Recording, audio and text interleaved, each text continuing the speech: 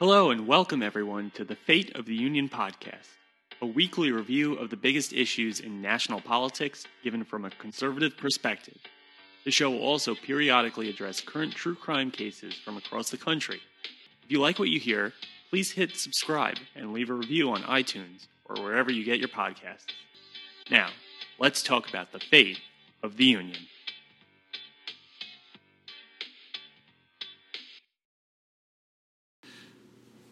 Welcome to Fate of the Union. The date of recording of this episode is Thursday, September 24th, 2020. Please subscribe to Fate of the Union on YouTube and iTunes, and follow Fate of the Union on Twitter and Medium for more commentary. This episode will be reviewing the recent decision by the grand jury to not charge any of the officers involved in the shooting death of Breonna Taylor for her death. In a press conference Wednesday afternoon, Kentucky Attorney General Daniel Cameron explained the grand jury's decision to indict only a single officer as a result of a March incident that left emergency room technician Breonna Taylor dead. For what it's worth, A.G. Cameron is a black man, so that should quell any suspension of racial motivation in not questioning or overturning the decision.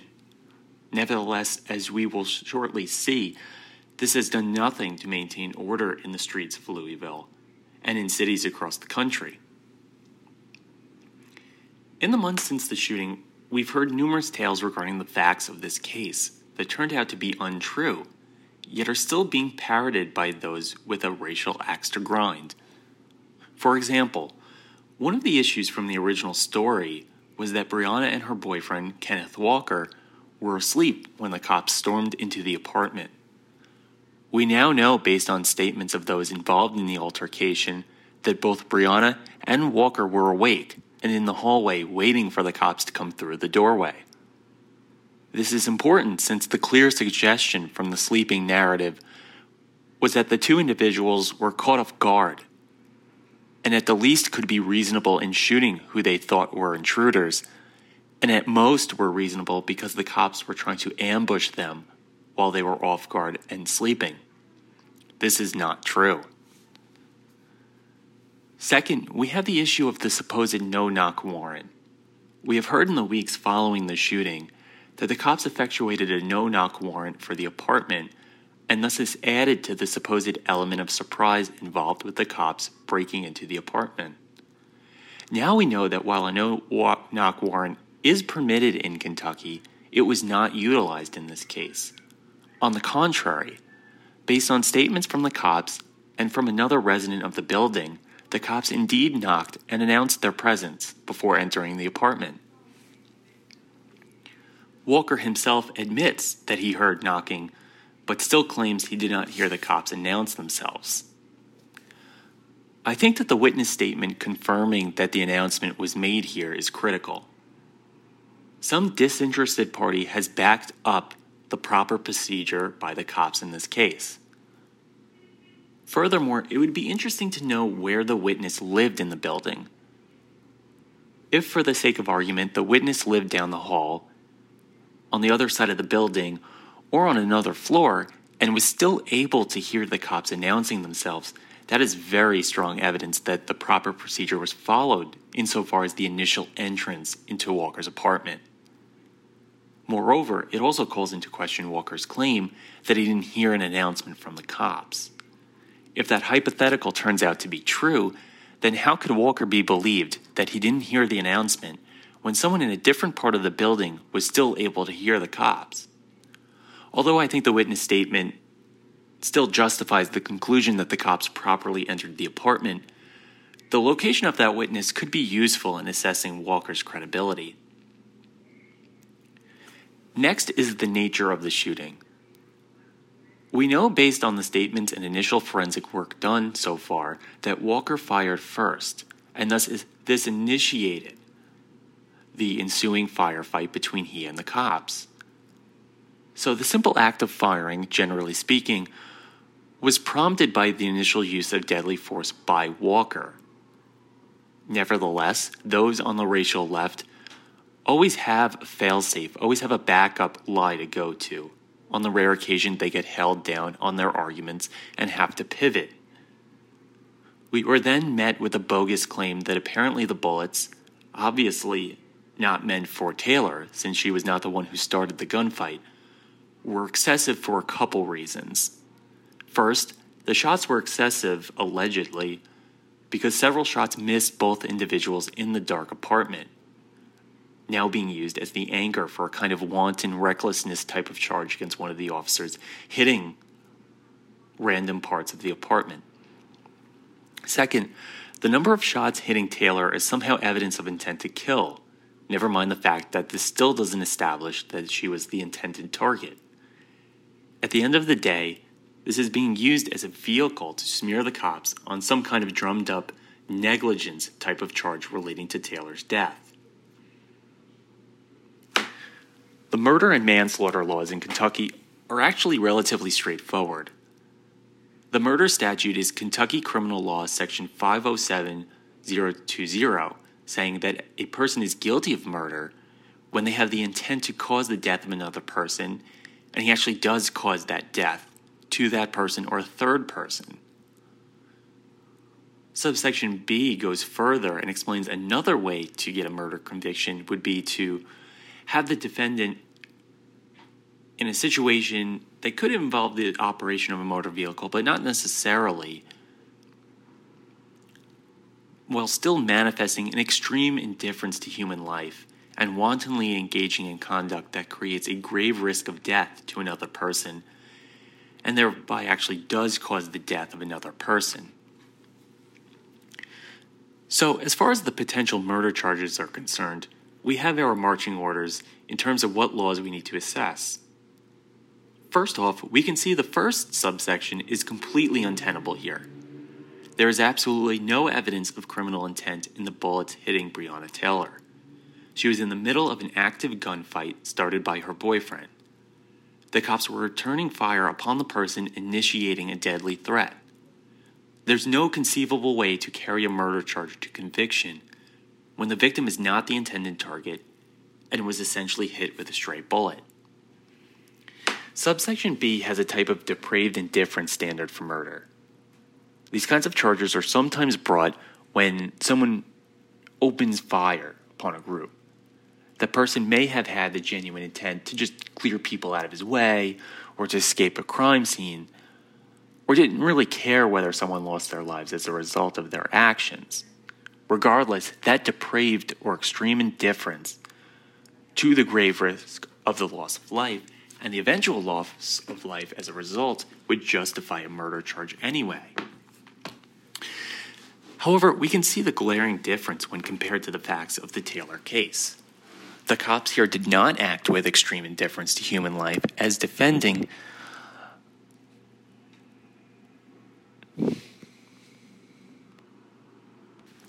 However, we can see the glaring difference when compared to the facts of the Taylor case. The cops here did not act with extreme indifference to human life as contemplated by the law. That's partially because they acted in self-defense.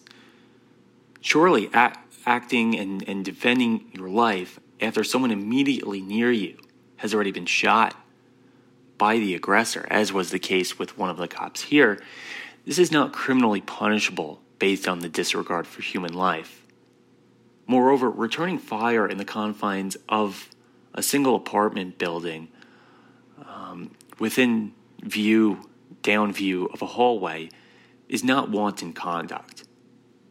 The attendant circumstances that any of the bullets hit Taylor or the apartment walls is irrelevant to the determination of intent by the officers and the related conclusion that they acted reasonably in the situation despite any unintended consequences to someone who is simply an unfortunate bystander. More on that later. Next, we have manslaughter. Manslaughter in the first degree in Kentucky doesn't apply here because although one section calls for the intent and result of causing serious injury to another, this charge becomes impossible to bring to conviction for the same reason as the murder charge we spoke about first. There is no criminal intent to cause harm or death to Breonna Taylor. Furthermore, the cops did not act with the extreme emotional disturbance called for in the law, which is normally reserved for situations like catching your spouse cheating, or having a serious emotional or psychological disturbance or disability at the time of the alleged crime. Second-degree manslaughter cannot be brought here either because there are no situations involving harm or death to anyone when the operation of motor vehicles or the use of controlled substances are involved, which is required for second-degree manslaughter in Kentucky. Interestingly here, Kentucky has abolished the felony murder rule. We've talked about this on a few episodes previously. Felony murder says that if an individual was engaged in an inherently dangerous felony, then he could be held criminally culpable under the state's murder statute for any deaths that resulted from his conduct, regardless if he is the one who actually killed someone. The typical example is actually one very similar to the facts of this case. The person initiates a shootout with the cops, which is certainly inherently dangerous felony, and the cop's stray bullet hits the person's co-conspirator or an innocent bystander.